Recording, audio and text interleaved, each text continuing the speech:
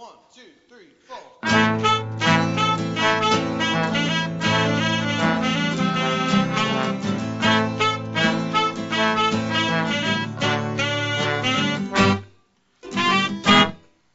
I forgot to clap. Welcome. I'm sorry.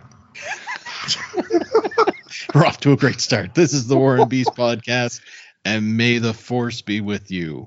And I do a dramatic pause because you're either saying it or you're thinking, and also with you. I'm Greg. I'm Jordan. And I'm Kendall.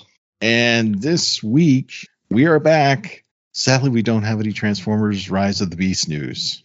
So we're going to the next best thing because Kendall saw that a producer for Obi-Wan Kenobi was on the Rise of the Beast. Okay, So we're okay. like, perfect. Okay, no, so for the record, I did dig a little deeper. So part 1, 2, and 3, he does have writing credits. Teleplay by on part 1 and 2, and written by on part 3.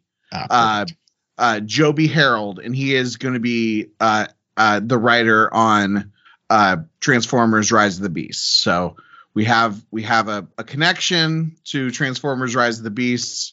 I assume that the show I would say if that movie is anything like Obi-Wan Kenobi, we will be so lucky. Mm-hmm.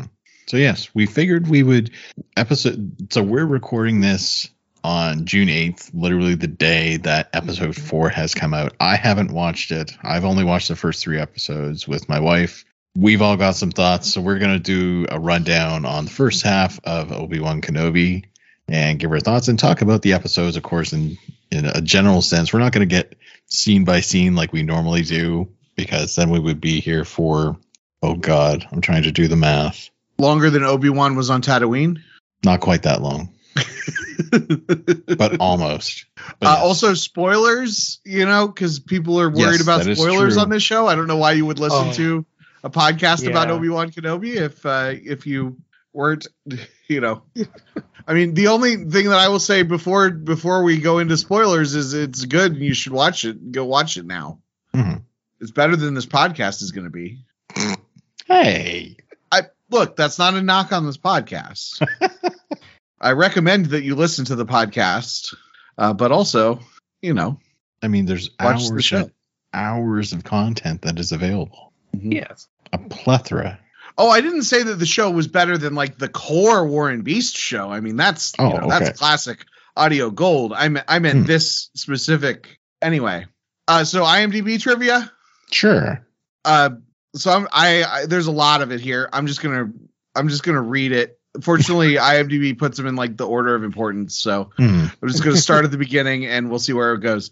When Disney officially announced the series, actor Ewan McGregor revealed that he had known about the upcoming project, which was originally going to be a film before it was changed to a series, for a long time, and commented, "It's a massive release because for 4 years I've been having to lie to people about it." Liam Neeson has expressed interest in reprising his role as Qui-Gon Jinn. However, he later stated he would only do it for a movie and not a live-action TV series. Set approximately 10 years after Star Wars Episode 3 Revenge of the Sith and approximately 10 years before Star Wars 1977, Hayden Christensen rewatched all Star Wars movie and binge-watched both Star Wars The Clone Wars and Star Wars Rebels to prepare for his return as Anakin Skywalker / Darth Vader. In June 2020, Ewan McGregor said that he would like the series to be called Hello There. The female Sith Inquisitor wears the same outfit as the second sister, Trilla Suduri, in the Star Wars video game Jedi Fallen Order. So female Sith Inquisitor, that's Reva. She's third sister. Despite having retired from composing anything Star Wars related after the sequel trilogy ended, John Williams contacted Kathleen Kennedy and requested to write something for the show, simply because Obi-Wan Kenobi has never had a character theme of his own before, and Williams wanted to write one for him. The series was announced at the 2019 D23 Expo by Kathleen Kennedy and Ewan McGregor returning as Obi-Wan. Was originally set to premiere on 25 May 2022, the 45th anniversary release of Star Wars 1977. It was later changed to 27 May to coincide with Star Wars Celebration. I'll just do one more. Originally meant to be the first Star Wars spin-off film to be Jedi-centric outside of the Skywalker saga, but the planned anthology film was reportedly shelved following the box office disappointment of Solo: A Star Wars Story. Which brings me to my first Star Wars soapbox. You should have a like a sound effect every time I start soapboxing here. Should I like make some sort of a sound effect of you like dragging something? Sure. Okay. I trust your creativity. So first Star Wars soapbox is a lot of people bag on Solo: A Star Wars Story. First of all, I like it a lot, and second of all, every time something fails in Star Wars, it leads to something great. And I feel like if we did not have, even though The Mandalorian was announced before Solo came out, it would not have had the same resources, the same creative control with Filoni. It wouldn't have been as great as it was if not for Solo: A Star Wars Story failing. And this show is better because it's a show than if it was a movie, you know. Mm-hmm. And I mean, Book of Boba Fett maybe missed the mark a little bit. I liked it, but maybe it missed the mark. But every time something fails in the Star Wars world, you end up with something really cool coming out of it because you know it pulls back. They try something, you know, whoever's in charge, whether it's Kathleen Kennedy or George Lucas or whatever, you know. So I'm excited about this stuff. And yeah, Jordan raised his hand. I didn't know you could do that. I didn't think it would work. No, I just wanted to ask, like, at the end of the thing, or say that, like, that one trivia where you said, like, Christian Haydenson rewatched all the Star Wars, all the prequels, the original three. Did it also say the sequels? He watched all the Star Wars movies and binge watched both Star Wars: The Clone Wars and Star Wars Rebels. That is amazing. A lot. Because let me just tell you, I watched all of the Clone Wars, and it took me quite a while. And can I say, like, there's this really, I wish I could remember the website, but if you like do like a Google search for like, the Clone Wars cartoon timeline, there's a webpage that actually kind of puts everything in like an actual timeline that puts the episodes in a very more coherent sense than what it kind of originally aired in. But well, because the first two seasons, I think we've talked about this before. The first two seasons, it was mostly just like, these are stories from, you know, the time of the Clone Wars. So for like the first two seasons, they jump out around, and it's like, okay, this 3-parter was like here, but this 3-parter happened after this 3-part, blah blah blah, and so it jumps all over the place in the first two seasons, and then like by the third, definitely by the last two seasons at least, they went more like chronologically, right. So more sense, but it actually kind of helps a little bit because it gives a continuity that you might not see if you tried to watch it from like, you know, episode numbered order. Right. Yeah. Well, personally, I watched it. I think people should watch it the first time in order, but or like in new number order. Just the specifics, just to give a little more details. The out of order stuff happens in the first two seasons and the first half of the third season. Halfway through the third season, there's a time jump. Right. Where all the character models change. So the first part of the third season was kind of tying up some of those loose ends. And then going forward. I mean, personally, and I mean, Clone Wars is great. I mean, it's a thing that you should watch all of, you know, once. But then if you want to do continuity stuff, like, you're not going to remember all these bajillion different characters. You know, you can watch all the clone episodes, or you can watch all of the Mandalorian episodes and look it up, you know, and kind of follow those different story arcs. I think that's the way to do it. But it's a lot. Yeah. But also, you know, Hayden Christensen, it was lockdown. He hasn't worked in 20 years. You know, Did you see that meme on Facebook where they talked about what if Padme and Anakin had basically tried to like raise their kids normally, and they're like, compared to what they look like then to what they look like now, like it's Natalie Portman and Hayden Christensen, and like you know, like, and people were talking about like how hot Hayden Christensen is now and stuff like that. Can you imagine him like going to pick up his kids at the school and he'd be the kind of like dopey, like, no kid wants to know their kid, you know, that people think their parents are hot, right? And they were just like joking about like how they would be like, oh my God, Dad, you can't keep just. He's like, okay, we'll have Mom pick us up, and they're like, your mom looks like Natalie Portman. Your mom's, and they're like, oh God, this is not what we want. Oh, I know what, we'll get Uncle Ben. I'm sure, yeah, no one will find Uncle Ben hot. But also, I wanted to say that I liked Solo, A Star Wars Story too. And I have to give it mad props for basically mentioning the ancient art of Terras Kasi. Like anything that would make that kind of a cut has to at least have some, you know, credit given to. That's true. Yep. I ate it all up, and I mean, but we should probably talk about this show that we're talking about. Well, I'm gonna throw in my get your 2 cents on Solo. Everybody bags on it, but you also need to remember the fact that Solo was essentially like an 80% completed film, and then they tossed out the first directors and brought in Ron Howard. I always forget that, actually. Yeah. So that in itself is no wonder why it was screwed. Secondly, I'm going to drag my own little soapbox in just as a little disclaimer for the listeners of this episode. Because in my past few years, I am the crotchety old Ben. Ben's not really crotchety, I guess. I'm really crotchety and old, and I'm just gonna put this out there. This podcast, if you're listening, you probably already know what I'm going to say, but this podcast doesn't stand for racism or any sorts of phobias against race, religion, creed, whatever. So if you've got a problem with whatever the fuck people decided to make out of this series with the casting choices, by all means, go listen to one of the other podcasts out there that aligns better with your really stupid fucking views, because we don't really want you as a listener. So I'll just put that out there. Yeah. And if you've got a problem with that, well, you can just... Sorry, I'm pointing to a bad place right now, and you can kiss it. Well, yeah. I shouldn't be surprised that the internet did that.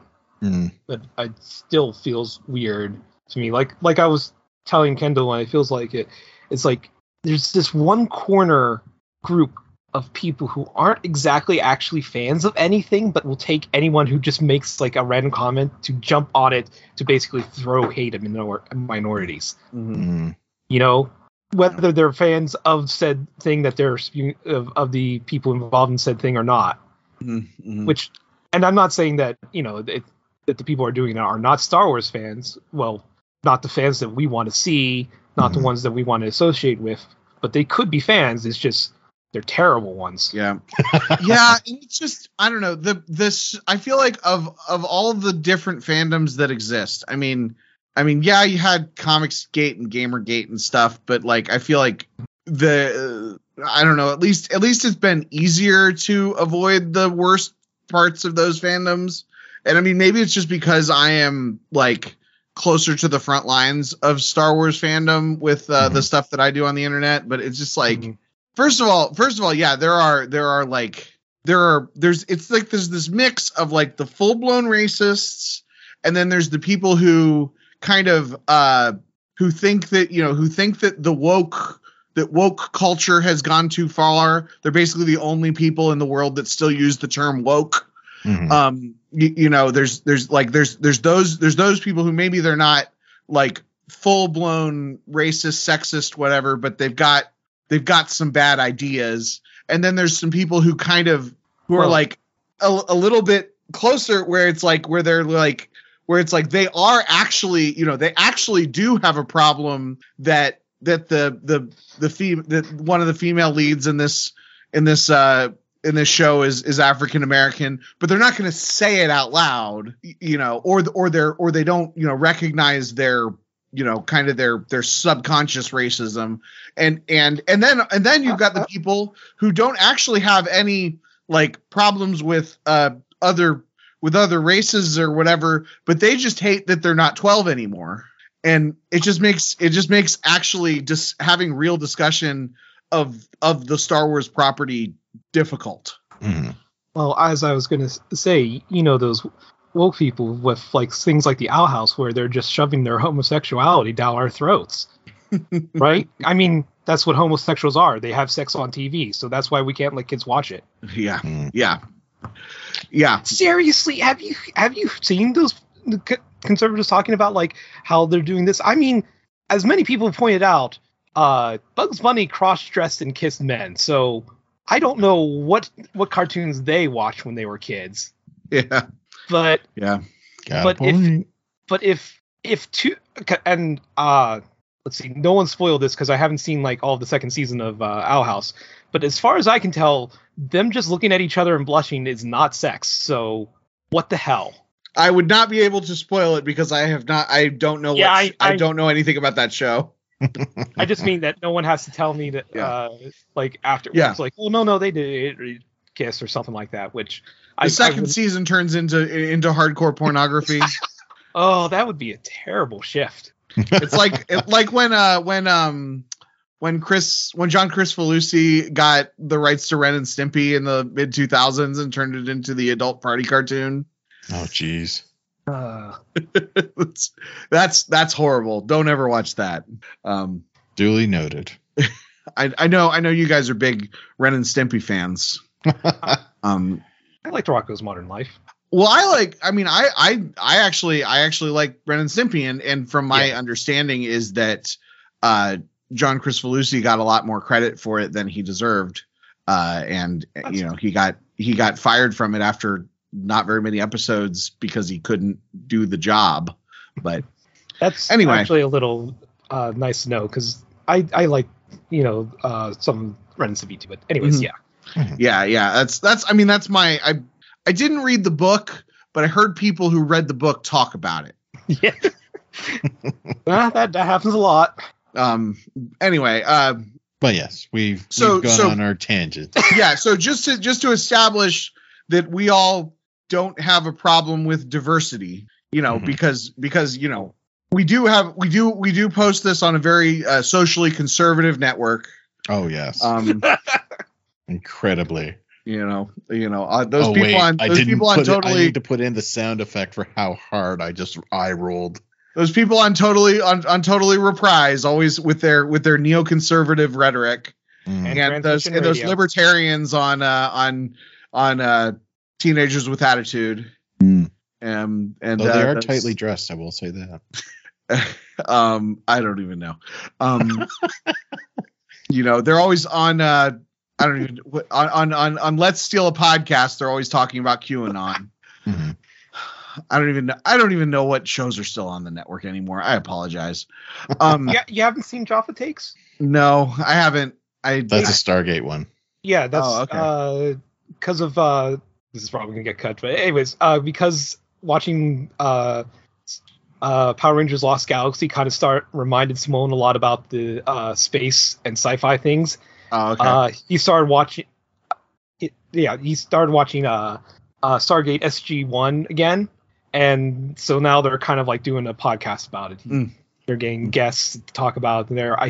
It's still very early. They did like 3 episodes on the movie, and then like I think 2 episodes on the pilot movie for SG-1. So they're like only like 3 or so episodes into it. So if you're hearing this now, there's probably still pretty there, so you can still get into it. I watched a couple of episodes to kind of like eventually start listening to it, and I don't know, like I kind of skipped SG-1, but because, and this is stupid, is that I was a stupid weird fan character person, and I had read these books that were like taken directly from like the novel edition, and like a person wrote these 2 things, and I'm like, but and like they did the TV, and like the TV shows, like these aren't the book, these have nothing to do with the books, and it's like, well, no, I'm not going to follow this thing, I'm going to follow this one, and I only got 2 books in, mostly because it's hard to find.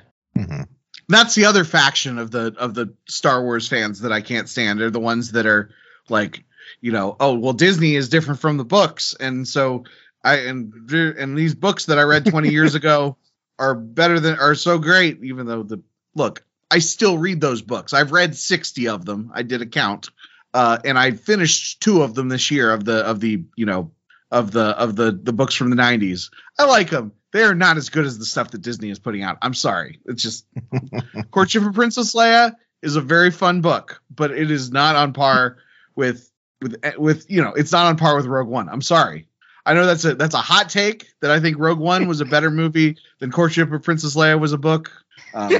So many hot takes this episode. The Darksaber in canon better than the Darksaber in the expanded universe. Oh my God, I read that book.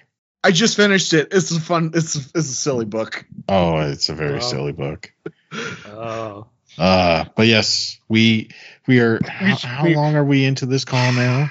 45 minutes. Yep. 45 minutes. So we're totally on par with what we normally do. Yeah, I was gonna say. But yes. I think of it this way: we're kind of gotten all our tangents out of the way, and we just. That's true. That is very true. But yes, we should get started, and we should start talking about episode 1 first off, if we're going to start anywhere, of Obi-Wan Kenobi.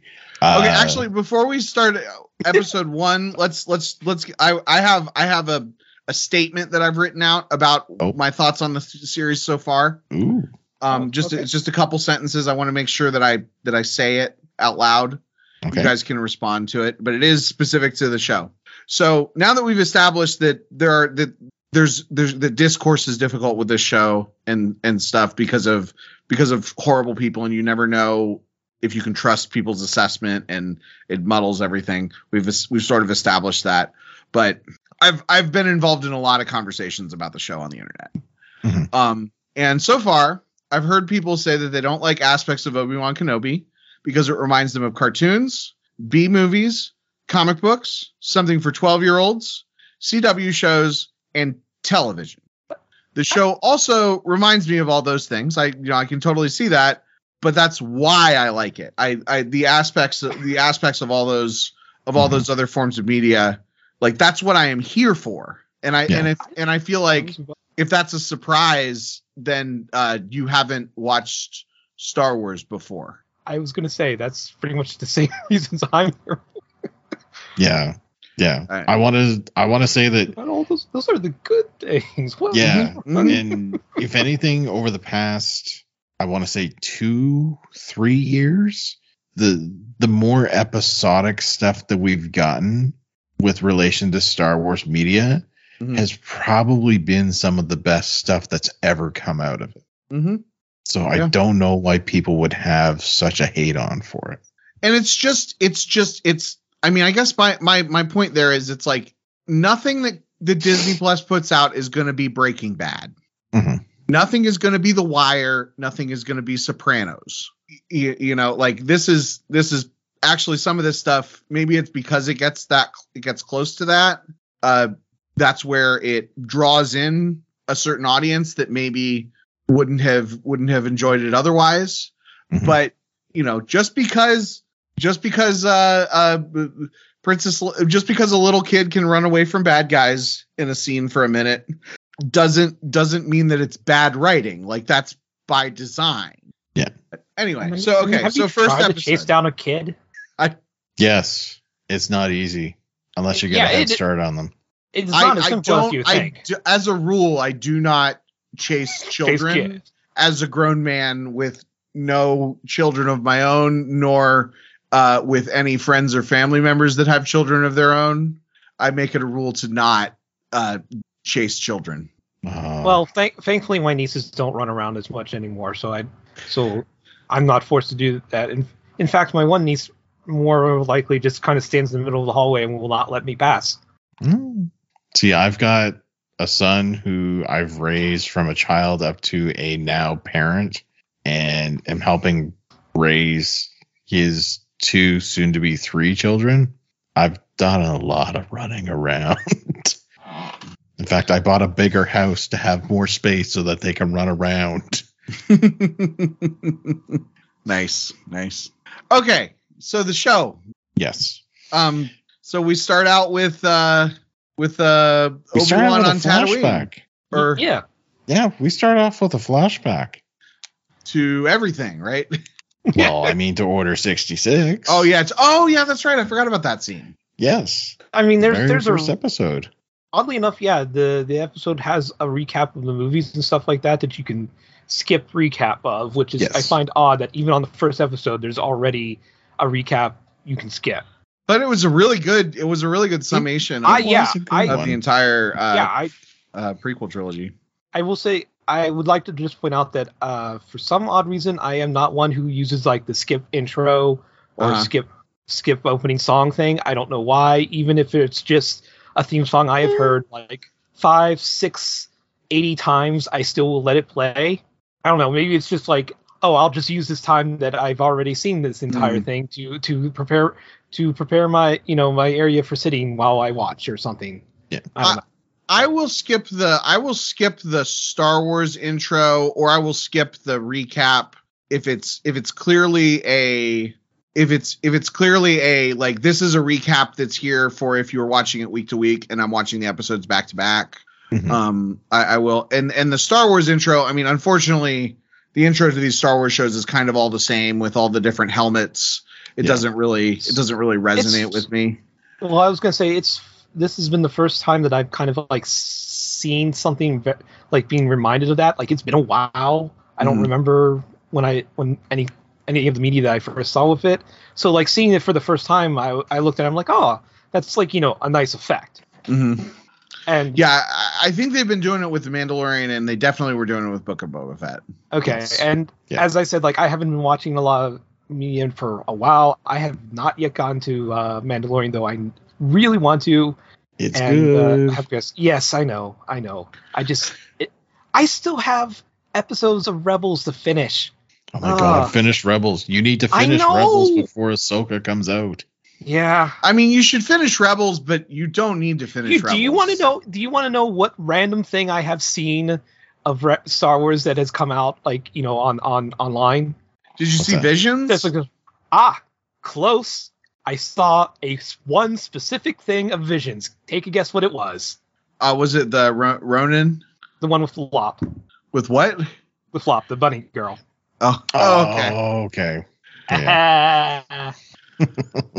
Well, Visions is really good too. All this stuff. Yeah, I meant to watch more too, but I'm like, well, this kind of just shows like the kind of art that I have on our Twitter, but that she was like the flavor of the week, so there was a lot of fan art of her. I'm like, well, I kind of want to see what there was, so I at least watched that, but then I didn't get a chance to just kind of like, well, I'll get to the rest later.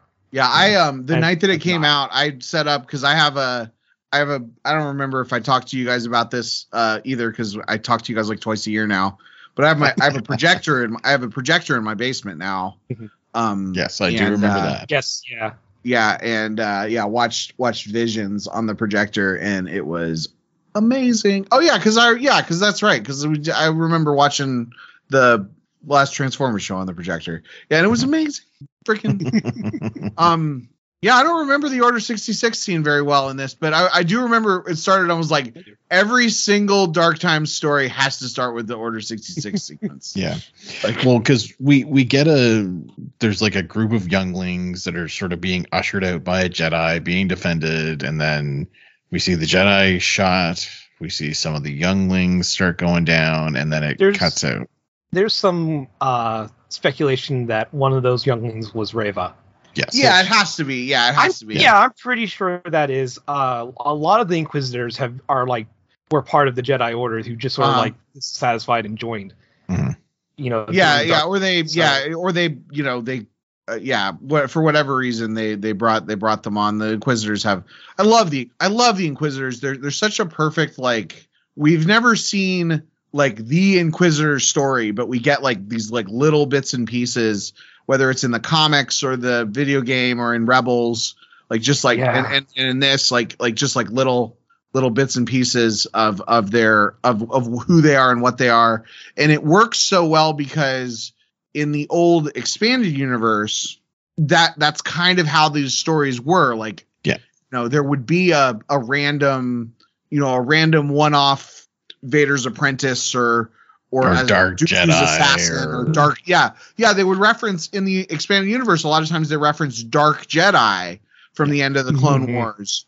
Not as a different, and you can kind of differentiate. It's a retcon or whatever, but differentiating Dark Jedi versus Sith, and then eventually in Rise of Skywalker, you of course have like all these, like the people who are like Sith cultists, but they're not the Sith lords. I don't know. It's just I like it. I like the Inquisitors a lot.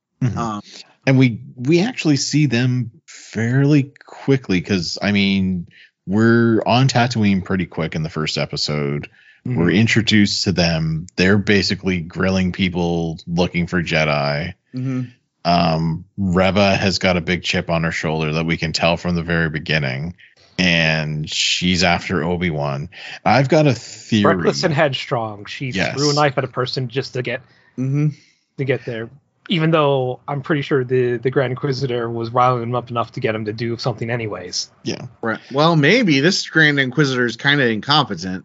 Yeah. I'm pretty sure it's the same Grand Inquisitor through quite a few things, or at least that's what they kind of suggest in the wiki. It's a little vague. I have a feeling that the second half we're going to figure out what happened. Yeah. Well, we're not worried about spoilers. Yeah, no, we're not worried about spoilers. We're talking about the 3 episodes. So far, we see this Grand Inquisitor get a lightsaber through his stomach, and if it is the one in Rebels, episode. No, wait, second episode. No, I think. And in Star Wars Rebels, which is supposed to actually take place after this, because that is when the Rebel Alliance starts coming together. He's very similar, and like I said, the wiki tends to proclaim that's the same one. And in fact, I think the note is that he had recovered from the wounds. Yeah. Well, if they, I don't know. I don't know. I don't think the wiki is my understanding is the wiki isn't official. Yeah, Wikipedia is not official. Wikipedia is not official. I think we were supposed to think initially that he was the same guy because it's the same stuff. Alien species, and he's not the same alien species though, because this guy was a human. That guy's a Malastarian. Yeah, no, the guy from Rebels isn't a human, right? Yeah, the guy from Rebels is from Malastar. Yeah, he's saying this Grand Inquisitor here in Kenobi is a human.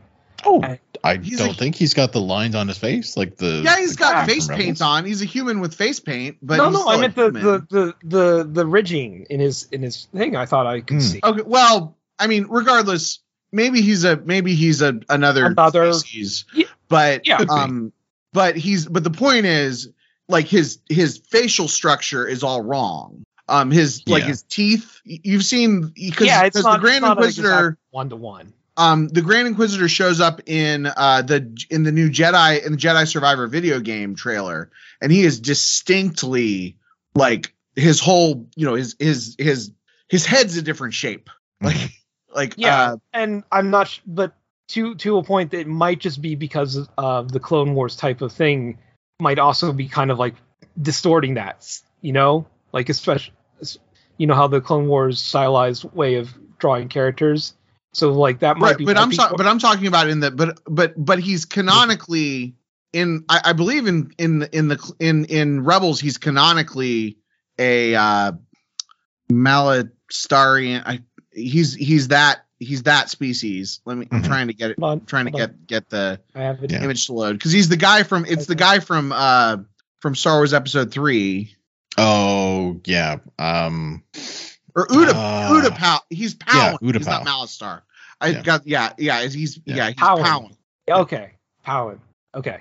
It's hard to say. He's from the Utapau system, and if you see him in the video game, like he is really, really. So it would be if he's the same guy, it would be the haters got a point.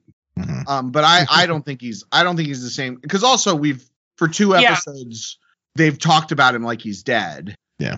And obviously you could bring him back. There's a million ways to bring him back, but is there as I said, like I just did a quick look on his Wikipedia article and stuff like that. They mentioned in the 2020 Star Wars comic that his spirit was being used by Darth Vader. Yes.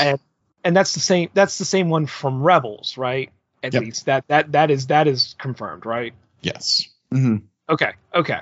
So even if this is not the same one, the one in Rebels definitely died. Was like a Powin that died and was like taken, and his spirit was taken to be used by Vader. So yeah.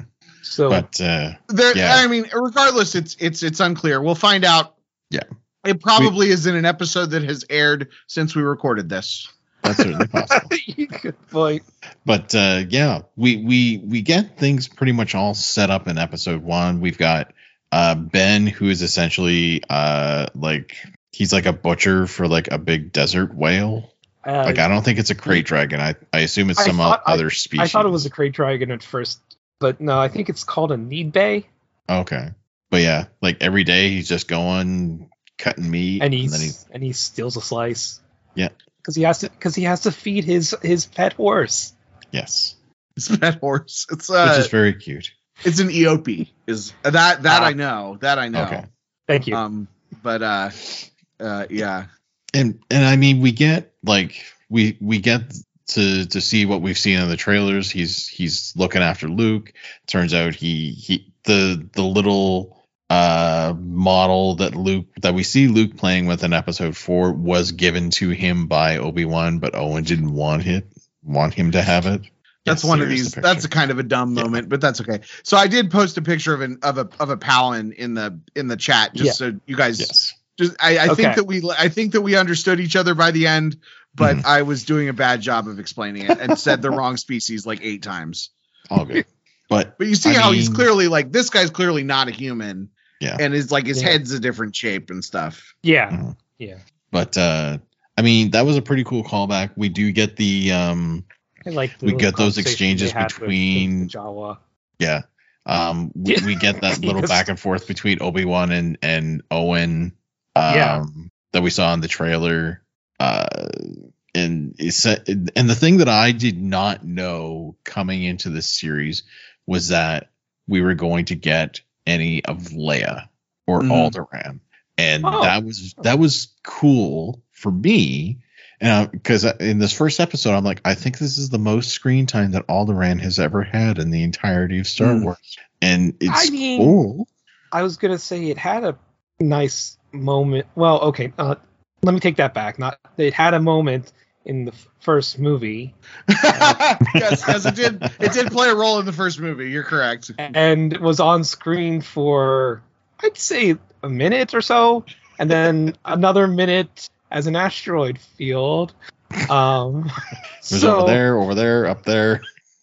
They definitely spend more time geographically close to. Yes. Yes, than actually being on the planet. Astronomically close, I guess, not geographically. Mm-hmm.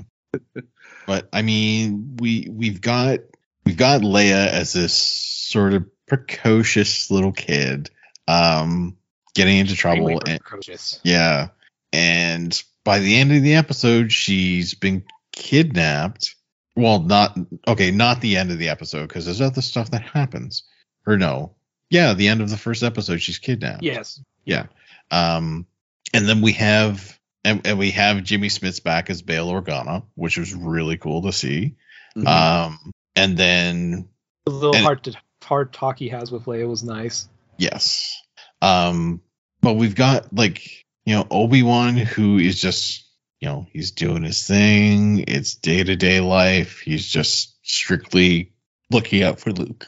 And Owen basically just doesn't want anything with him at all. To the point that he won't even turn him into the Inquisitors. Yeah. So, I mean, moving from that to episode 2, and now we've got Leia, who's been kidnapped. Can I just hop in and just say, I am not a fan of kid actors, and I'm really not a fan of kid MacGuffins. Mm-hmm. Or the sort of point of view characters. It's one of the things that I think is difficult to difficult to justify in certain Star Wars things. What'd you say? Nothing. I just had something. Did you say Shia LaBeouf? I don't remember Shia LaBeouf being in any Star Wars movies, but I'm just referring back to the stuff that we've talked about in the past with Transformers and point of view characters. And whatnot. Oh yeah. That's a good point. Yeah. The point of view characters, human. Yeah, that is kind of playing that same role. I didn't think about that.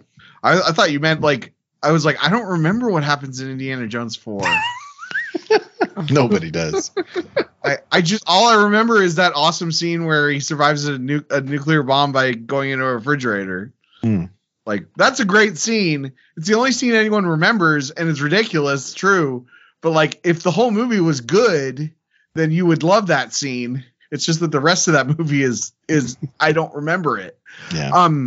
But so usually I don't like that kind of stuff. But this Leia, she is perfect. She's like, a good actor. Like her. The character is dead on. Her performance is believable. She's smart, and she should be, because she's freaking her mom was Queen Amidala and her dad is Anakin Skywalker. So, like, I was wondering if she's this precocious because she's an actually smart kid or she's force sensitive. Mm-hmm. Could be both. Because I mean, there's nothing saying that it has to be mutually exclusive. Yeah, because I mean, I love when she calls people out, because she's just basically doing like a force read of them, and it is always something where the person's like, you really shouldn't be knowing that. Right. Yeah, I think it's a. I mean, the thing is, I subscribe to the theory in Star Wars that it's always the Force, like that is the, a woman's intuition is the Force. The Dathomir witch's magic is the Force. I love the old Skippy the Jedi droid comic that suggests that R5D4 was a Jedi. I love it all. The only one that I don't like is I don't like the Jar Jar Force. Well, I don't mind. I think it's funny as a theory, and it's neat how it lines up. But I think that I take that back. I think that the idea that Jar Jar accidentally trips over and murders and kills a bunch of droids and stuff, like his sort of clumsiness working in his favor, I can see that as the Force, but I don't like the Jar Jar as Sith Lord theory. That's dumb. Yeah. But speaking of Sith Lord, because I mean, over the progression of episode 2, we've got a sort of escalation of events, because we've got Bail coming to Obi-Wan because of Leia being kidnapped. And he brings up a very, very valid point that, hey, it's 2 kids. Luke is not right. Leia is just as important as Luke. And I completely agree with that. Yeah, it's again, it's like, oh, we're putting all this on the guy. Yay. Yeah. Mm-hmm. Yeah, I mean, it's Obi-Wan is a little bit sexist. I think I don't necessarily think it's the. I mean, it is. I mean, there is inherent sexism in Star Wars and stuff, but I think that the character specifically there, is, he has his own biases. Mm-hmm. But also at this point he's kind of stuck in his ways, and he's not. He just watched a somebody a Jedi that would have been a kid, in the temple, who's been going through everything. He told him he didn't ask him for help. He said no, and then the guy got killed. He's in a bad spot. So yeah. Now somebody on the internet also pointed out that Obi-Wan totally knew all of Leia's potential, and yet he still was like, that boy is our last hope in Empire. Which is a little, it shows some of his sexism, but also, I mean, Leia calls Chewie a walking carpet.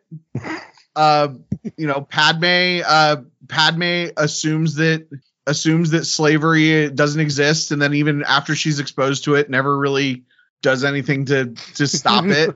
I mean, these characters have they have flaws. Sometimes they make poor decisions, but it is. I think it is very interesting that and it's almost a commentary on the original source material that Obi-Wan doesn't think of Leia as being as important. Well, at the same time, they clearly didn't want to make this movie Obi-Wan running around Tatooine because they decided that it would be better to have Boba Fett do that.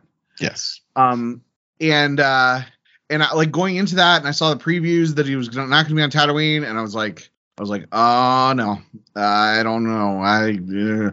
You better have a good reason because he can't leave Luke. And it's like, this is the one reason. Yep. Is that he's got to get Leia. He's the only one that knows how important she is, and she is freaking important. Just perfect. Yep. By the way, do you know what the actress that's playing Leia was also in? No. Was she in a Game of Thrones? I think somebody said. If she was, I didn't find it on her IMDb. She was in We Can Be Heroes, that Robert Rodriguez pseudo sequel to Shark Boy and Lava Girl. Where the kids of superheroes have to use their odd collective strange powers to try and help save things, save their parents and the world, blah blah blah, that thing. I think that I had heard that had been well regarded. Yeah, they're fun movies as far as I can tell. They definitely, I was not in their demographic. Yeah, same here. But I mean, she does a great job as Leia. I think she very, very handily. It's not an imitation of Carrie Fisher, right? But it's definitely you see Carrie Fisher's role in the way that some of her mannerisms and the way that she's acting. Mm-hmm. Yeah, she's written very carefully, and her performance is, which I really, really liked. And throughout the second episode, we've got this sort of build up of, okay, Obi-Wan, he doesn't want to do it, but he realizes he has to.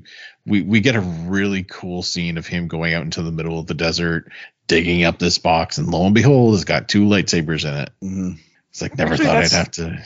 That's still in the first episode, by the way. Is it? I could have sworn that was the start, like in the early second. Yeah. The second episode is starts right on Dayu. Yeah, the first episode ends with him getting on the transport. That's right. To leave Tatooine. But that's just a small time delay. Yeah, so, but still, I mean, regardless, the first 2 episodes were released at the same time. Yeah, it's fine. We're not going scene by scene or anything, but just trying to hit stuff. But anyway, I liked how they took the time to make that box look like from episode 5. New Hope. 3 from A New Hope. Yeah, you can say the titles. I think it's my brain. So speaking of Star Wars pet peeves, people don't do this anymore, but for a long time, people would make it intentionally vague as to what movie they were referring to because they were mad that the prequels exist.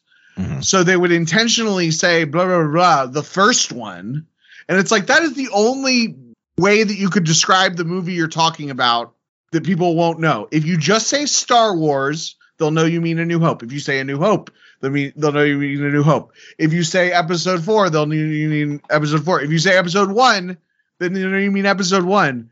If they say the Phantom Menace, so there's all these different words. As long as you don't just don't say the first one, because if you say the first one, that makes it ambiguous. Anyway, sorry, I rant over. No, all good. That's what this whole episode is.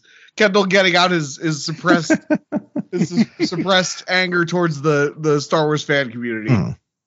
But the neat thing with, and I mentioned Dark Lord earlier, is we've got Reva, who is, as it's turned out, is the one that wanted Leia kidnapped because she somehow found a link in the archives between Bail and Obi-Wan. And this is where we find out, okay, apparently she's big on trying to find Obi-Wan, and she seems to be one of the only ones. But then we figure out that the whole point of why she is so adamant about it is because the end of this fucking episode, we get Vader. Like, we knew Vader was going to be in the series, but I didn't think we were going to get him in the second fucking episode at the end of it. Yeah.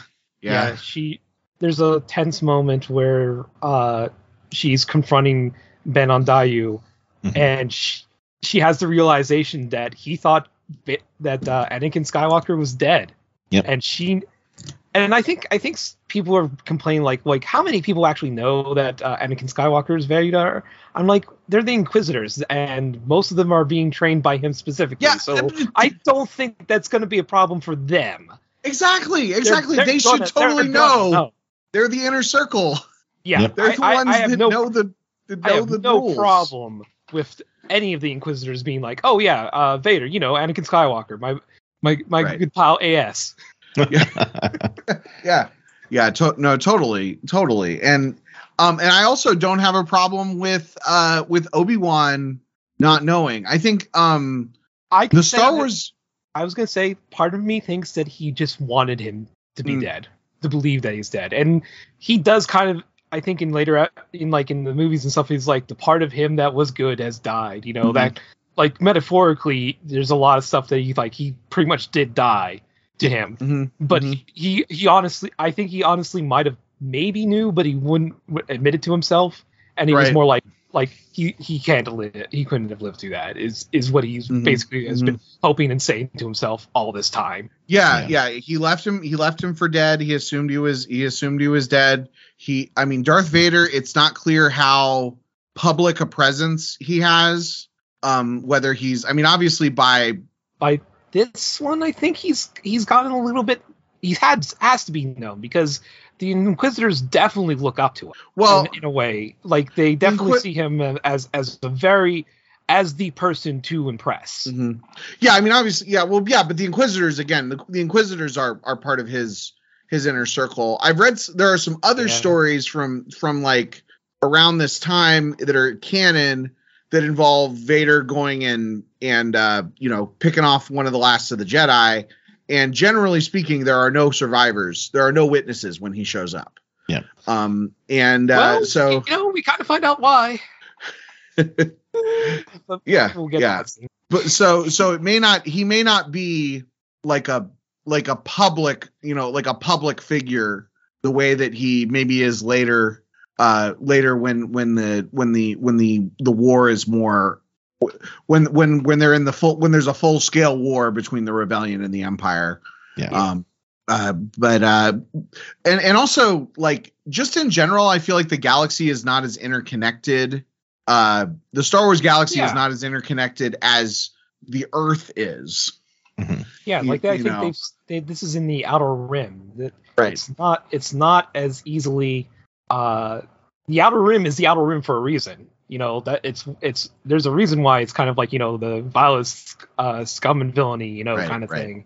And he just, he doesn't have a cell phone. He has a cell phone, but it's a two-way radio between him and Alderaan. He's not.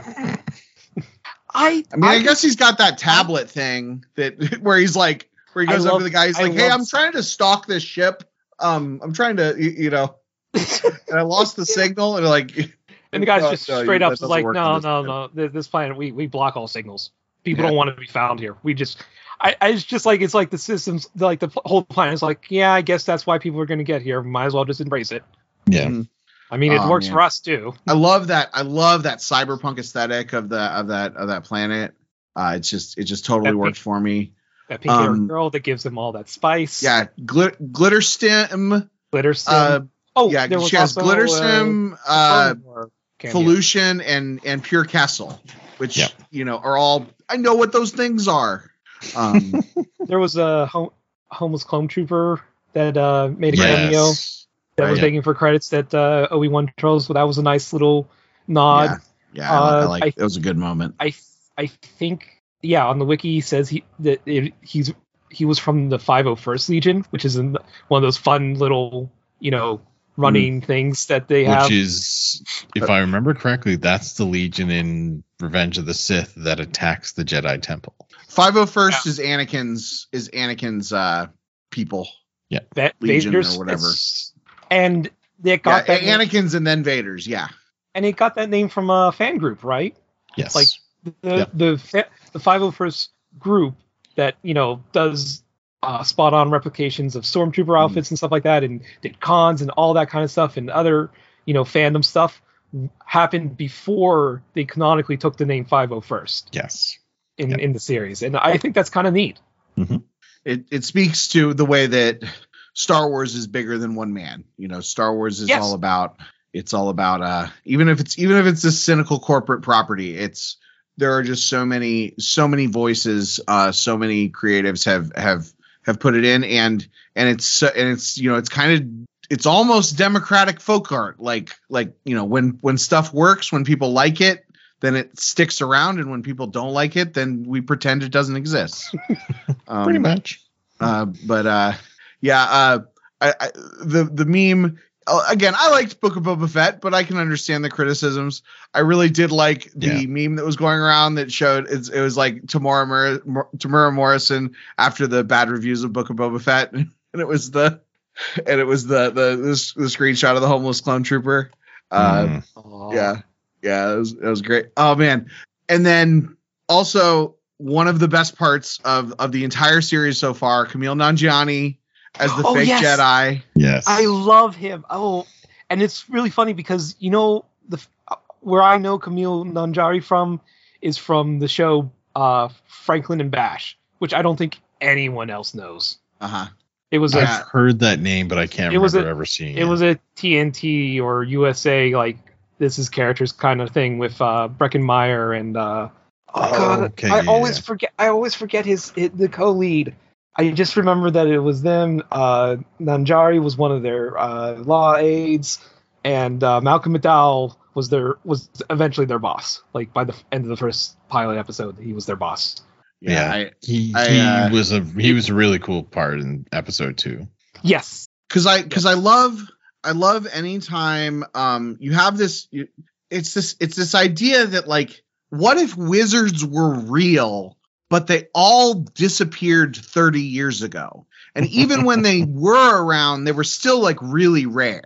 Like like it was like yeah. What if or a little whatever what if like the rock stars from the 60s and 70s all got murdered in 1990, and like and also those rock stars literally could do magic.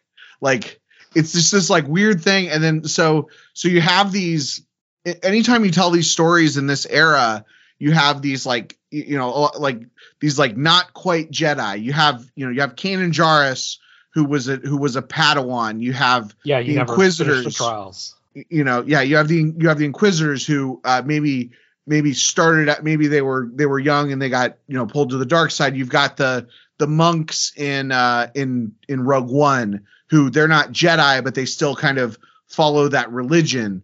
And then you've got a con artist who is and of course he's a con artist. And I mean, if they do more with his character, maybe he even has a little bit of force sensitivity. But he's great. He's great, and he's freaking he plays it so great. It is wonderful. Like from the get-go, you kind of feel it's a hoax, but he plays it so well until basically when the money comes up. Like, right. It's like he plays it so straight-faced up there, and like the entire team, like, nah, this is fake, and he's like doing that, and then when he did it, he was like, yep, this is fake. Like, it's one of those things where it's like it's so wonderfully done. Like, that like I am entering your mind. And then later in the episode, she enters his mind, and it's a much more different. Oh man! And the way his costume like looks like a cosplay. And he's got the resources too. Like that kid helps him. Like he's in on it, obvious, and like he's got a couple of other people that are in on it too. Like he is helping people. He's just hiding it behind a big con because. I guess I'm thinking it gets him more people, more desperate people, which Right. sadly is a way more desperate people is way to get more money. So right. Or it gives him some like a level of legitimacy that maybe people wouldn't trust it. You know, he's got this on this on this cargo ship or whatever. You know, people wouldn't necessarily trust him, but but doing the little parlor tricks to look like a Jedi. You know, he can do that. I really hope they do more with his character, like whether it's. The other thing I want to say is that he's a great comedic actor. I love how he did this. I love how he tries to stop Reva. Yeah. He's like, oh, you've been looking for me, have you? and she's just like, who are you? No, right. I haven't. And she specifically does not kill him. Which means that he should come back because, oh man. And I mean, he doesn't need to be in any more Eternals movies. He should just be in Star Wars now. Oh, agreed. Man. But yeah, and the thing is too, is because in this episode is when we finally see Obi-Wan actually use the Force again for the first time. And apparently, as it turns out, it's the first time that he's used it in like 10 years. Yeah, and he's been really repressing in hiding. Yeah, he's been hiding too, so he's not noticed. Yeah, she says, "I want to float. Make me float." Yeah, he makes her float eventually. Another thing about Leia. Sorry, I'll let you finish in a second. I just want to get this thought out. Another thing about Leia, I love in the second episode how she kind of doesn't really believe him that he's there to rescue her. For like most of the episode, because I feel like in a lesser show, the hero shows up, you know, that this kid doesn't know, and that kid just immediately trusts him. But she knows that there's something off about him because she's got the intuition or because she's got the Force or a combination. Yeah, and you know and he's not going to tell her the whole truth. You know, so it goes from it's like you're the real kidnapper. I love that. You're the real kidnapper. Yeah, I like, and at one point she's like, you're the reason I'm here, you know, or the reason I got kidnapped. And I like how in more of a sense, she's like meaning that he's a bad guy and that, you know, because they put out the wanted things to try and squeeze him on Daiyu once they know that he's there. But it's also kind of like, she kind of is the reason there. Even he doesn't he hasn't realized until I think the Inquisitor shows up that this was all for him. Yeah. Or wait, maybe it was it was when he actually does rescue her and the goons basically. Oh yes, the confront him. That's when he finds out that it was because of him, like directly. Yeah. And it's, I mean, over the course of the whole episode, you know, Leia is distrusting. We get a big chase scene with her at one point. And that's where he finally uses the force for the first time because she falls off the roof, which, you know, you can tell that he's struggling. You can tell that he hasn't done it in a long time. It's like using a muscle you haven't used in 10 years. Yeah.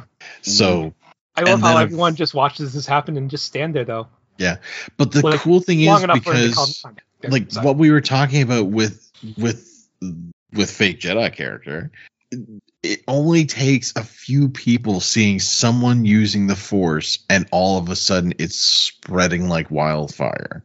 And it's like it's a catalyst for how they get off the planet, and sort of invoking this sense of, oh, okay, there's been so much oppression, but here's this sort of spark, which I thought was really cool. Oh, I love like when the Namjari finds out that I wish I could remember his character name. The kid tells him, hey, he was actually wanted for a lot of money. That was an actual Jedi that we had here. Yes. He's like, oh man, we missed a great opportunity. You know, and it's like, and like at first, and I thought it was funny because like, first, well, let's just go get him. Like they're like, we're gonna go bounty hunt him as well, and you know, and he turns up later, and I think it's like it's after he levitates her that they run back into him. Isn't it?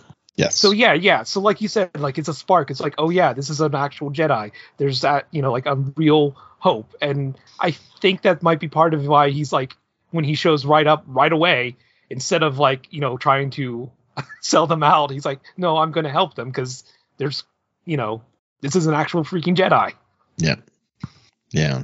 But I mean, over the course of all of that, and we get that pseudo confrontation where we've got Reva. I mean, she stabs the Grand Inquisitor and she's chasing after Obi-Wan, and then we get that scene where she's like, "Oh, you didn't know he's still alive," and it's like, oh shit, and then you see Obi-Wan and just he can definitely sense it now that he's actually looking for it. It's just I have a feeling that the next few episodes are going to be, and especially the next episode, we're gonna move on to, Obi-Wan is having a difficult time with this realization. Yeah. I kind of like that he really he just wants to put it off. I just love that. It's like, nope, I don't want to do this now. Not now. Mm-hmm. Whoa. Okay, so I've been skimming through these IMDb trivias. Oh. And this is actually interesting. The girl who gives Obi-Wan spice in episode 2 and says, "I was somebody's daughters once too," is Ewan McGregor's real life daughter. Is that Ewan's daughter, or is that his uncle's daughter? I think it's a nice. It says that it's Ewan McGregor's real life daughter. Okay. All right. I don't think it's. She seems like she'd be young to be Wedge's daughter. True enough. Yeah, that's true. It's look, IMDb trivia. You can't post it there unless it's true. They've got teams of fact checkers. Oh yes. But I mean, the fact that we get that realization, and then the final scene that we get in episode 2 is literally Hayden Christensen in a bacta tank, and it's like, oh shit, there's Vader, and it was like those.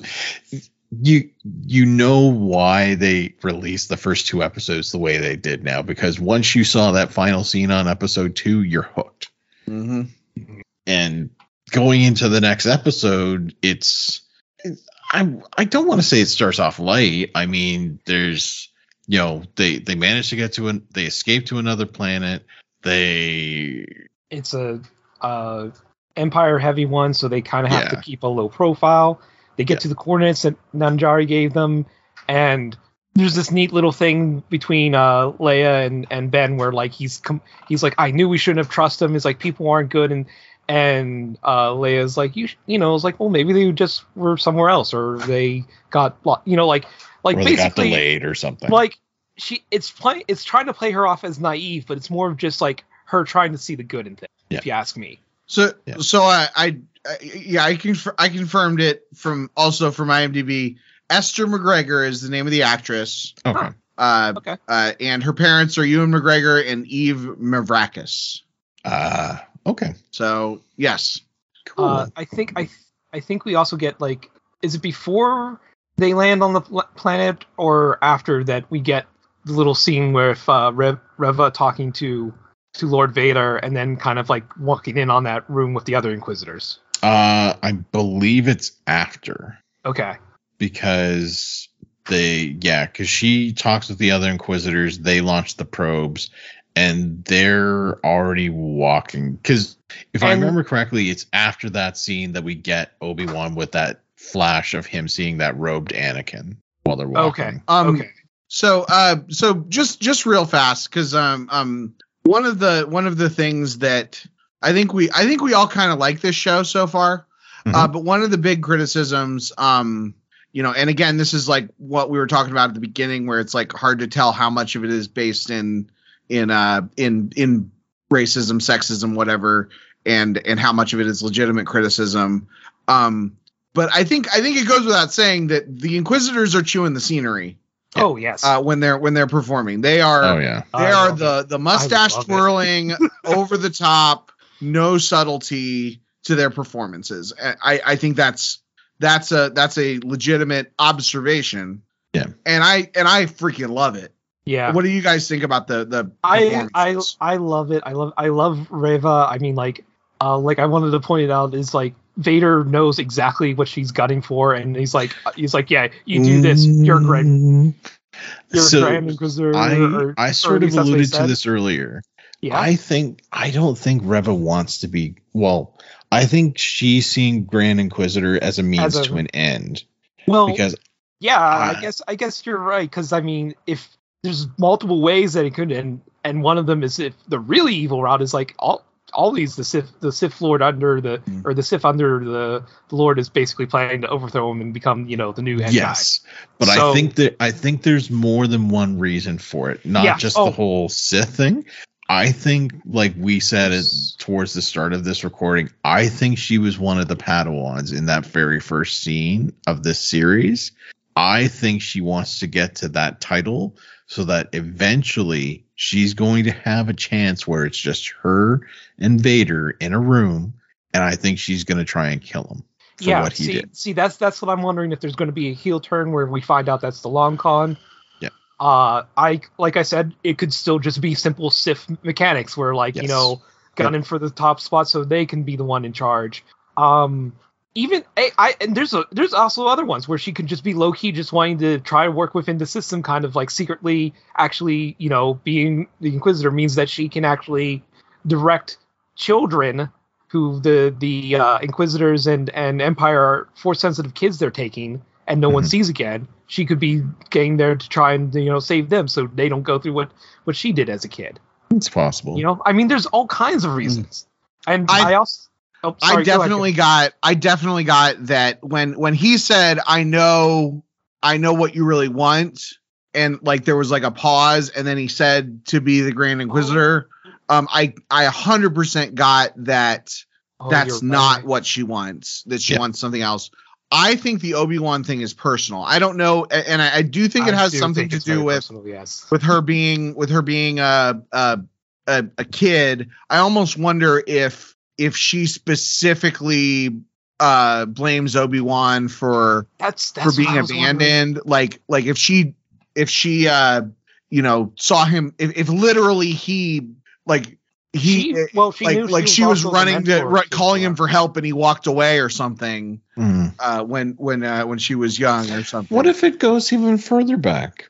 Because in this episode they're literally so they have a discussion. Oh yeah, they get picked up by an Empire sympathizer as well. Which freaking love that scene. Good old huge Nazi sympathizers, sort of feel to it. Up until he got to the checkpoint, he was so nice. Yeah. But one of the discussions that they have is they start from talking about Leia's parents and they move on to him talking about his family.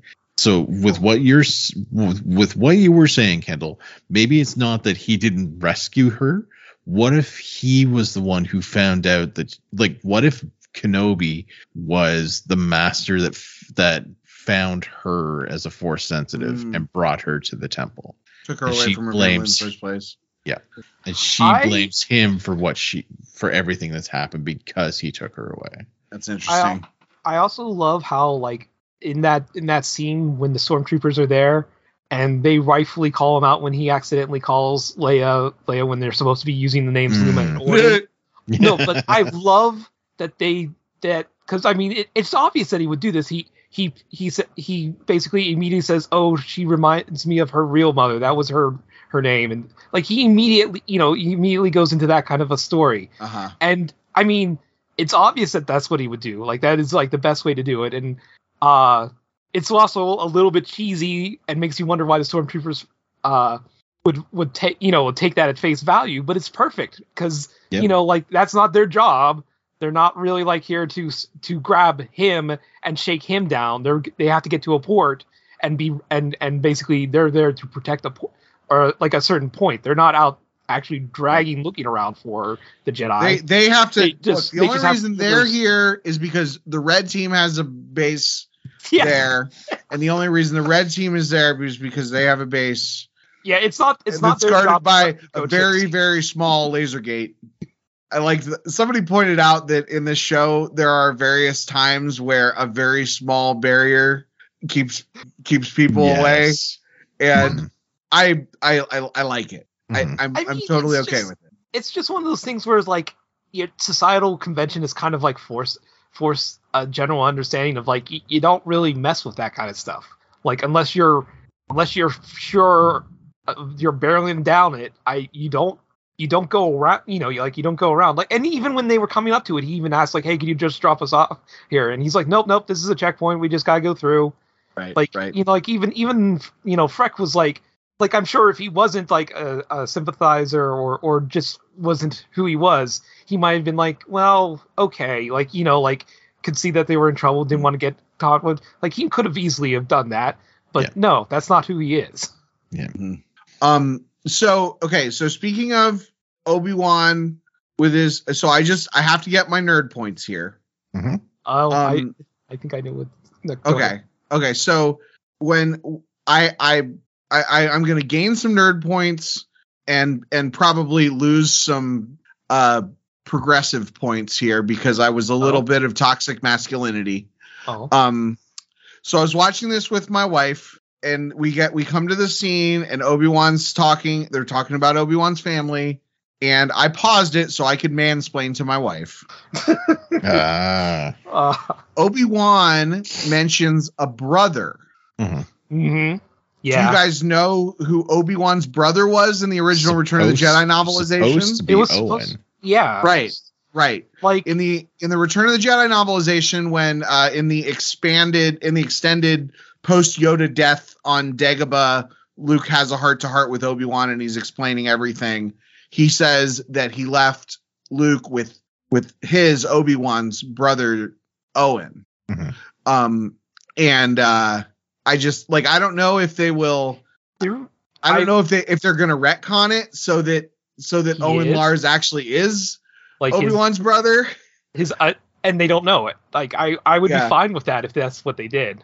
Yeah, or if they're gonna leave it, up in the air, or what they're gonna do with it. But it was 100 times. I felt like it was 100 times more subtle. Obviously, both of you knew about it, so I wasn't the only one to notice it. But it is a small thing that like I think isn't a very general known thing. Like right. Like not everyone like I guess like not even a casual person might know it, but it's like a toss up in the air if they will. Right. Well, it's like the freaking the Skyhopper toy or in Solo when he's like, here, take this blaster that looks exactly like this, and we're gonna hold it up to the camera, and hey, remember, this is the blaster that he uses. Yeah. Like they do a lot of that, and it usually works for me. I mean, I'm on record. I love the scene when he says, who are your people, and he says, I don't have anyone, and like Han Solo, and he names him Han Solo. I love that. I love the Han ... Solo. Like I usually eat that stuff up, but when it's subtle like that, mm-hmm. And especially, I don't know, I didn't get the sense that even as many people noticed that as the Terrace Kazi in Solo, because a lot of people noticed Terrace Kazi in Solo. Very few people noticed Kolo Clawfish, which is one of the fish from episode 1. There's always a bigger fish. Yeah, I think it's the fish that bites the thing, but like those little. I mean, it's total fan service. It's super cynical. Yeah. It's pushing my most toxic nostalgia buttons, but I still love it. But there's also a little bit of fun and wink, wink, nudge, nudge kind of stuff with it too. So exactly. Some of it is fine. Yeah. I'm glad you brought it up because I'm pretty sure it also was mentioned on a Star Wars card. Yes. Like it is. I think in one of your interviews with some of them where they talked about how you got to talk with one of the people who like was first making the series and they got to basically add little bits and pieces of lore and stuff like that. Did he mention the Owen one in that one? Because I know that was one of them, but I don't remember whether Jerry Darcy specifically mentioned Owen Lars. Owen Lars's lore is something that we in the community will reference a lot. So it might have been in another one of the interviews. Okay. But the lore, which for those who are not Star Wars card players, it's like the flavor text that's on this that's on Star Wars cards. I play an out of print Star Wars card game from the 90s called the Star Wars Customizable Card Game. Listen to half of the podcasts that I do on the Kendallcast feed if you want to learn more. But his lore says guardian of Luke Skywalker, husband of Beru Lars, brother of Obi-Wan Kenobi, farmer of moisture, disapprover of Luke's desire to leave Tatooine. So yeah, it's on a Star Wars card, which but that's pulled directly from the Return of the Jedi novelization.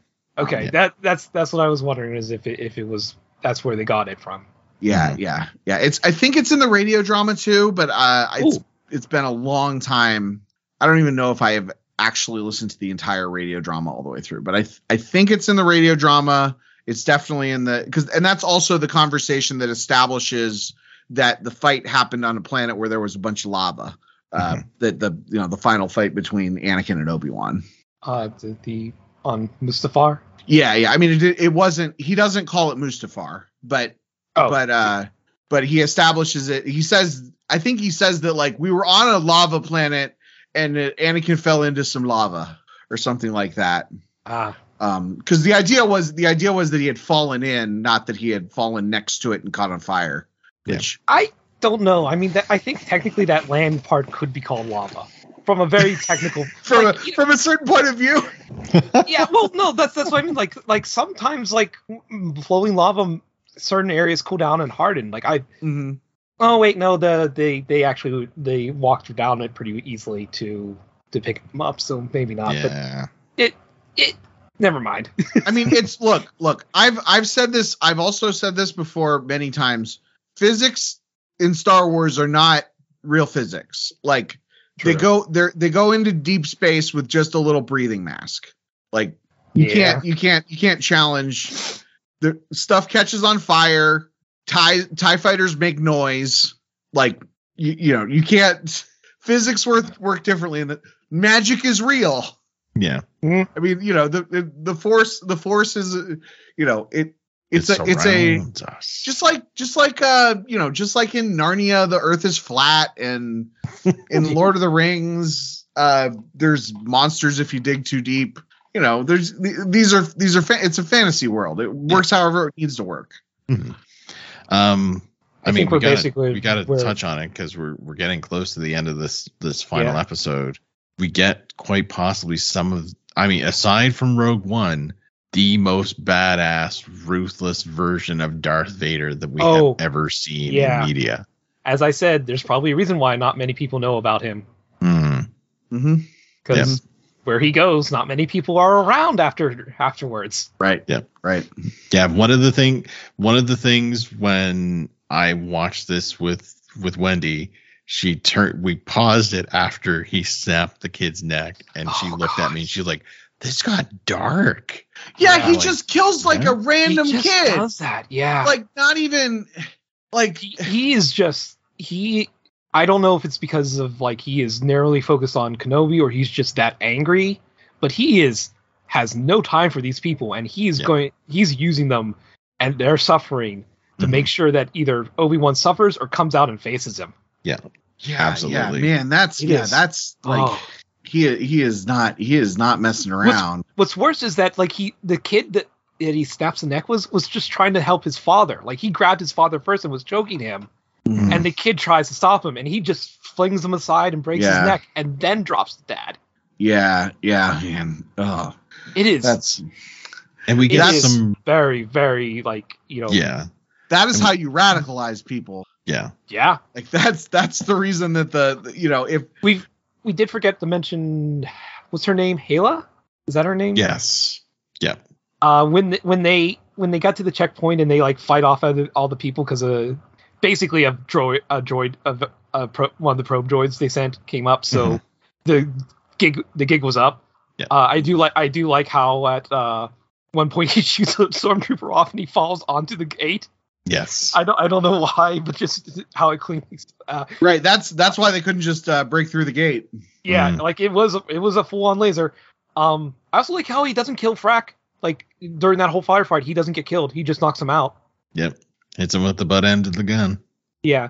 But I do like how like when they get through all that, they turn off the gate and they start running, and then another transport comes up and like 3 more sword troopers, and he's like, oh. Before it turns out that the is it like a lieutenant? I forget what the I'm pretty sure it's like a lieutenant. The officers in those outfits are sometimes called. Yeah. Basically turns out to be a resistance, part of a resistance, pulls out a blaster and just shoots the 3 things. So I do like them showing the their hiding places, by the way, as well. Mm-hmm. Who was the Jedi that Obi-Wan mentions? Quinlan Vos. Yes. Voss. Yeah. So Quinlan Vos survived Order 66.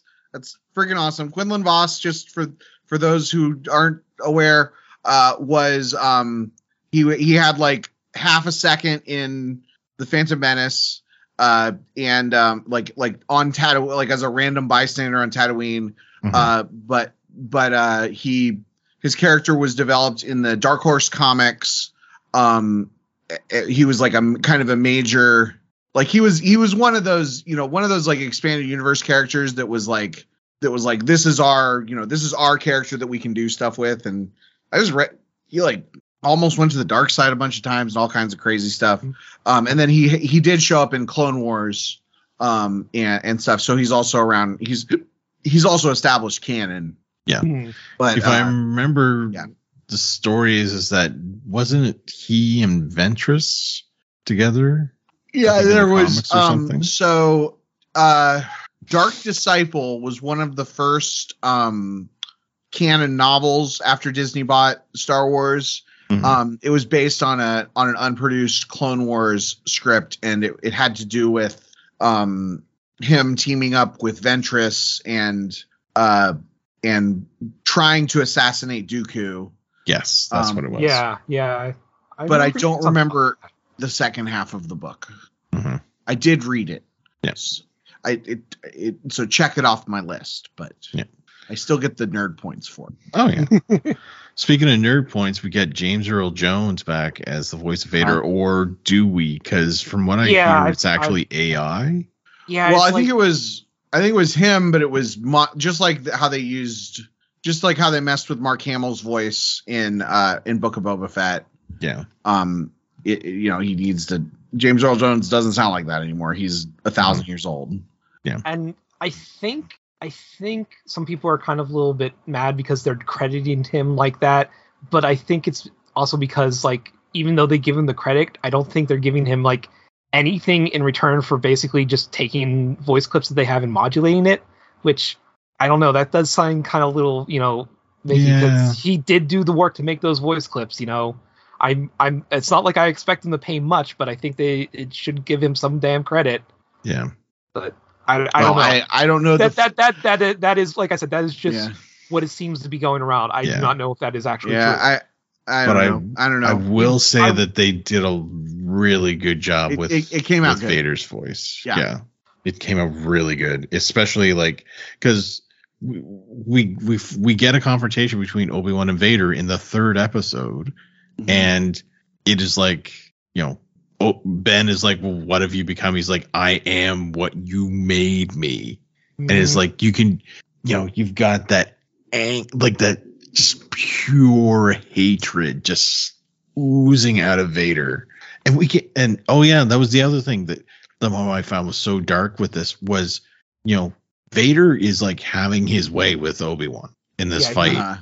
And literally drags him through hot, fiery coals just to punish him. Mm-hmm. And he is literally only saved by the Resistance. Yeah, he was being toyed with. Yeah. At this point, Vader like I said, like he was doing that to the people to make him suffer. Vader wants him to suffer right now. Like he's not ready to kill him or whatever. Like if there's any other idea of plan of an end game that's not killing him, I don't know. But if it is, he's not there yet. He's here for making him suffer. Mm-hmm.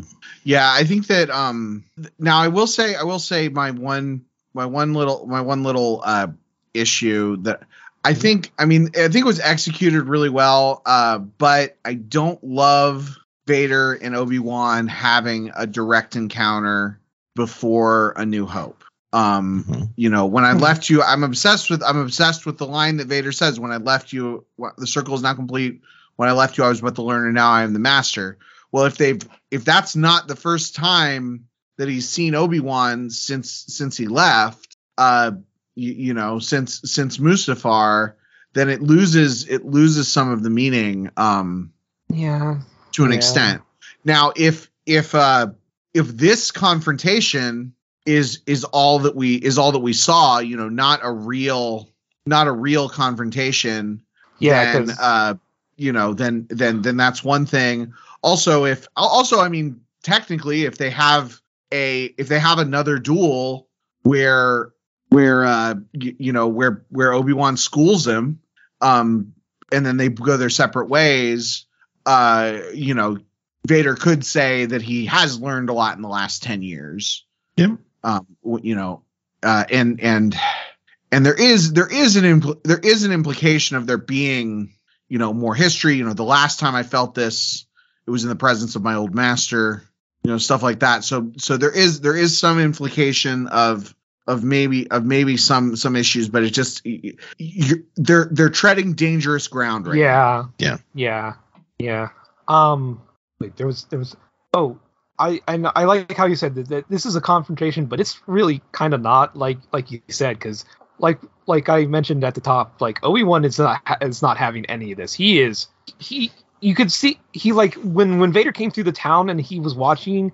Yeah, he really was terrified. He was terrified, but he also was torn. Like you could tell that he wanted to help those people still. Like, but he also. And here now, when it's just him and Vader, he's not, you know, he's not even trying. He's basically just trying to get away. Like he doesn't want this fight. Yeah. And understandably, because Vader pretty much has his way with him. One-handed. Yeah. Can I mention that I kind of like a callback that they kind of, that we kind of glossed over is Leia and her droids. Yes. So. Yeah. In the very first episode, what's the protocol droid that Lola? No. That's her little toy droid that she calls Lola. Like it's like L007 something. Yeah. Or L007. So it's whatever. Anyways, but at one of the at the stuffy party that she did not want to go to, like a protocol droid comes over and gives her food, and she thanks it by name. And her like cousin's like, why do you do that? It's just a robot. And, you know, and that's when she basically puts him down with that, like, very insightful thing, by the way. But I love how she is for droid rights. Yep. I think she would get along with L337. Because when they get here, the hiding place is being watched by a did they say it's a protocol droid of sorts or just a loader droid? Just a loader droid. It's not allowed to talk. Droid. And Ned B. And she calls Ned. She introduces Ned to Lola. She tries talking to him, and they says like he's not programmed to talk. He won't say it. And Leia pointedly is like, well, what if he has something he wants to say? And I also kind of like how Hala doesn't dismiss him. He's like, well, at least actions speak louder than words. And I think that's very true because there are some very good scenes with that droid. Yes, especially at the end because he's the one responsible for rescuing Obi-Wan. I love when he's holding the hammer. Yeah, the hammer behind his back. Yeah. When the stormtroopers are coming in and they're just doing a cursory glance, like that one guard is like harassing him, and the other one's like, it's just a droid. He's not even programmed to talk, you know. But just watching him with that hammer and I love it. Oh my god, I just had an epiphany. Yes, What's you that? Pointing out that Leia appreciating the droids. That's why she trusted the Death Star plans with R2D2. Yeah. Because she trusted the droids in a world where no one does. Where no one does, and no one thinks any of them. Everybody just easily dismisses them. It's a lovely little thing that is so great. A wonderful through line. I mean, it's just like, and I mean, also like it's just this. The show has all these little things that tie it to A New Hope and make things in A New Hope make sense. Like, you know, like it's always been weird to me that Luke is like, I'm here with Ben Kenobi, and that she knows who Ben Kenobi is, you know, because she was asking for Obi-Wan Kenobi. You know, so the fact that she had this little adventure with Obi-Wan calling himself Ben just makes, you know, it makes all the difference. Like just this little stuff. Yeah, but I think we should wrap up to the ending. Yeah, the ending we get. Speaking of Leia, she's left to her own devices as Obi-Wan is saved. She's running through these corridors to get to a ship. Leia essentially tells Hal to just go get him. Yeah. Obi-Wan sends him off to the ship to basically, I guess, buy them some time, because, like I said, like he doesn't really want to fight or anything, but he still needs to buy them time, so he does, like, you know, throw himself out as bait. But like halfway through that tunnel, Hayla's like definitely like not feeling like this is good, and near it is Leia, and she's like, "Go get him." Yeah. And what is it? It's Reva finds the tunnel, right? Yes. Yep. Reva finds the tunnel and the hideout, and then manages to figure out where she's headed, because once she gets to the end of the tunnel, there's a dead pilot, and Reva's there, and Leia knows that that's not good. I was just about to say, like, there's a moment where she tries to pretend like she's, you know, here to help her as the pilot. Was the dead pilot even partially hidden behind something? I missed that. I don't think. I'm so pretty sure she sees it right after Reva says that, and she starts backing away from her. And I was just thinking, what was her plan after that? Like, did she think that I guess she was hoping that would give her enough time just to grab her? Maybe. Yeah. But so far, I'm hooked. I'm really enjoying the callbacks, really enjoying the performances from the entire cast, and it's just, I'm really looking forward to seeing how this is going to play out, and just everything that they've done with Vader has just been so good. Mm-hmm. Yeah, I'm really looking forward to the next half. I want to see what's going to happen, and as I've always said, like, I always enjoy, you know, like a good call for something that's got my interest and I'm having fun with, is that I want to see it to the end. Yep. You know, like, as long as I'm feeling like I want to get through all this to see it, you know, I think that's a very, you know, that's like a you know, like one of the best things for me to like something. Yeah. When I watched the first 2 episodes the minute they came out, because they released them. It was a miracle. They decided to release them at midnight Eastern time instead of midnight Pacific time. So I was all set to wake up at 3 a.m, but it was midnight, because I don't remember why I was still awake, but and people on the Star Wars CCG Slack were saying that they had heard that it was going to be released, and then it was. So I set up the projector and watched those 2 episodes, and, like, you know, when we're talking about Disney Plus content, the first episode of The Mandalorian, the first 2 episodes of WandaVision, and this, I came out of those experiences, not even necessarily that it was the best content that I had seen, but I came out of it and I was like, this show has so much potential. Yeah, it has. It has just this impossible amount of potential. And I mean, WandaVision mostly lived up to it. Mandalorian 100% lived up to it. And I think Obi-Wan, you know, the first 2 episodes, I got my wife to watch the first 2 episodes. She was like, I don't really care about this Obi-Wan guy. It's Star Wars. Who cares about Star Wars? And she was like, Kendall, why is the show good? And you know, so she's been on board since then. It's freaking great. And like I said at the beginning, you know, it's acting's over the top. The action is swashbucklingly lighthearted. You know, this is not, if you wanted a show where Obi-Wan just mopes around Tatooine for 6 episodes, I mean, that's kind of what I wanted. It's not that, but I freaking love how good it is. It does over and over again, I feel like Disney Star Wars, it subverts my expectations and sticks the landing. So, Yep. We'll see in 3 weeks. I'll probably be like, oh my God, those last 3 episodes were terrible. That's it. No more Star Wars for me. Only Star Trek. What if only it's Star Trek Strange New Worlds? What if the last half of Obi-Wan Kenobi is like season 2 of Beast Machines? Just completely shits the bed. Oh man. Because I was excited about. There was some real good stuff at the beginning of Beast Machines. Yeah, they'll introduce a Michael Jackson character. Aww. Oh man. So does anybody have anything they would like to promote? Oh yeah. I'm still helping out Art Cooper with a bunch of his podcasts, like Alphabet Flight and Creepy Critters and over Innsmouth.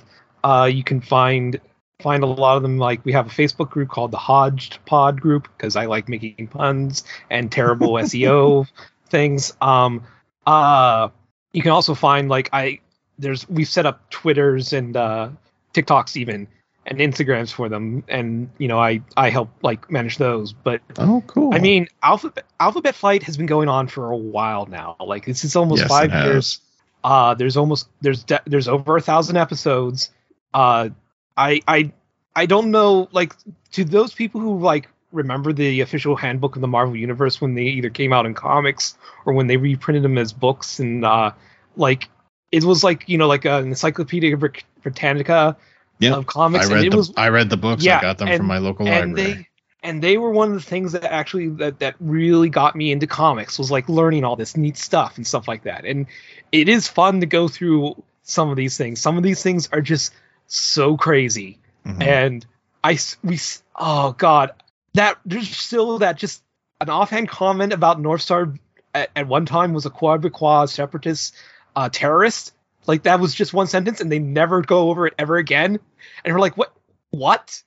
Why don't they expound on that? They take quite a few a couple of minutes to say that he was a champion skier, but he was, because of it was his mutant powers that made him a champion skier, and he was caught and disqualified. They take time to explain that, but they don't explain how he fell in with these terrorist groups, and is he no longer one? What?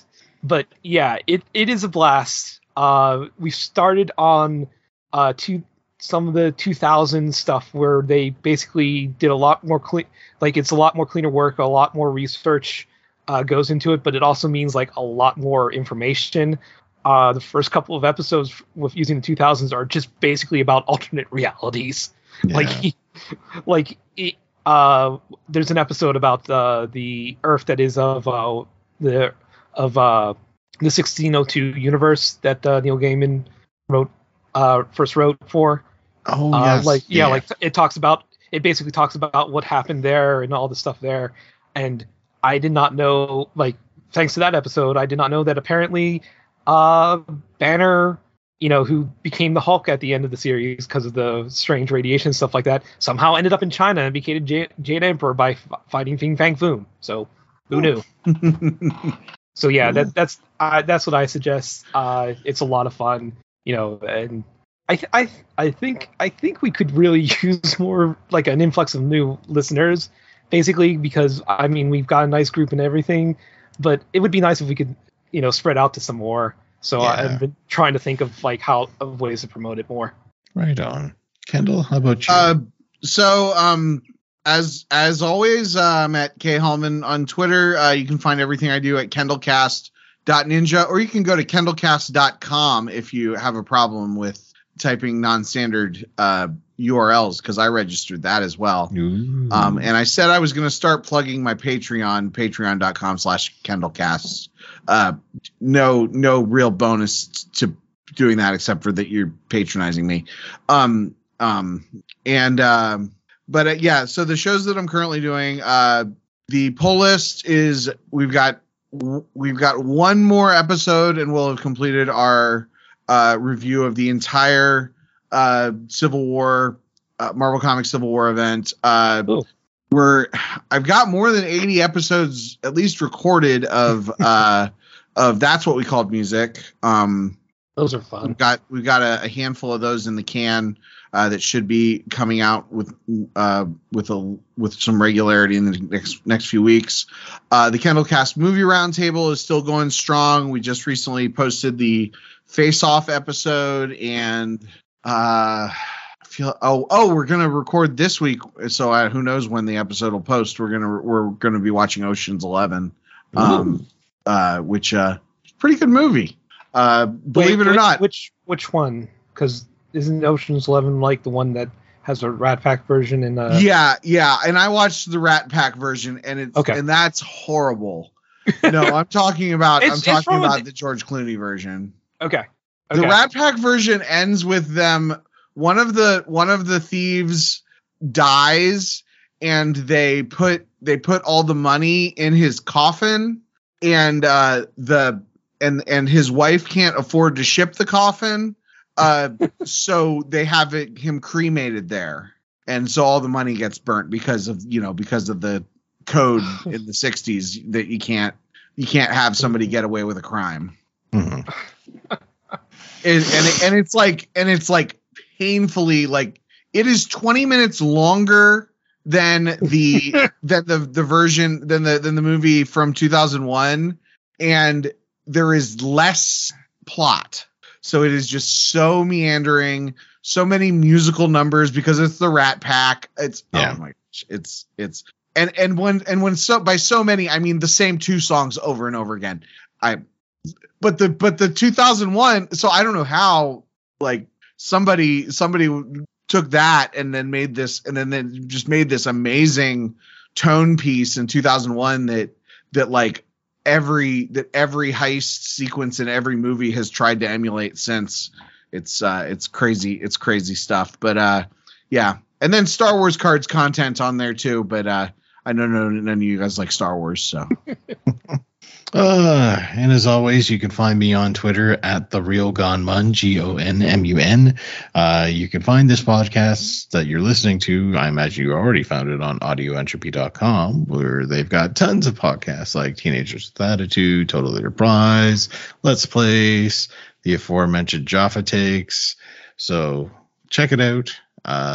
They've also got Eidolon Playtests, which is still going strong. So make sure to check all those out. So we will probably be back in a few weeks' time to finish up our review of this series. But for now, I have been Greg. I've been Jordan. I'm not a Jedi anymore. May the Force be with you, folks. Are you sure you're Greg? You look kind of old and beat up. I thought that was Greg.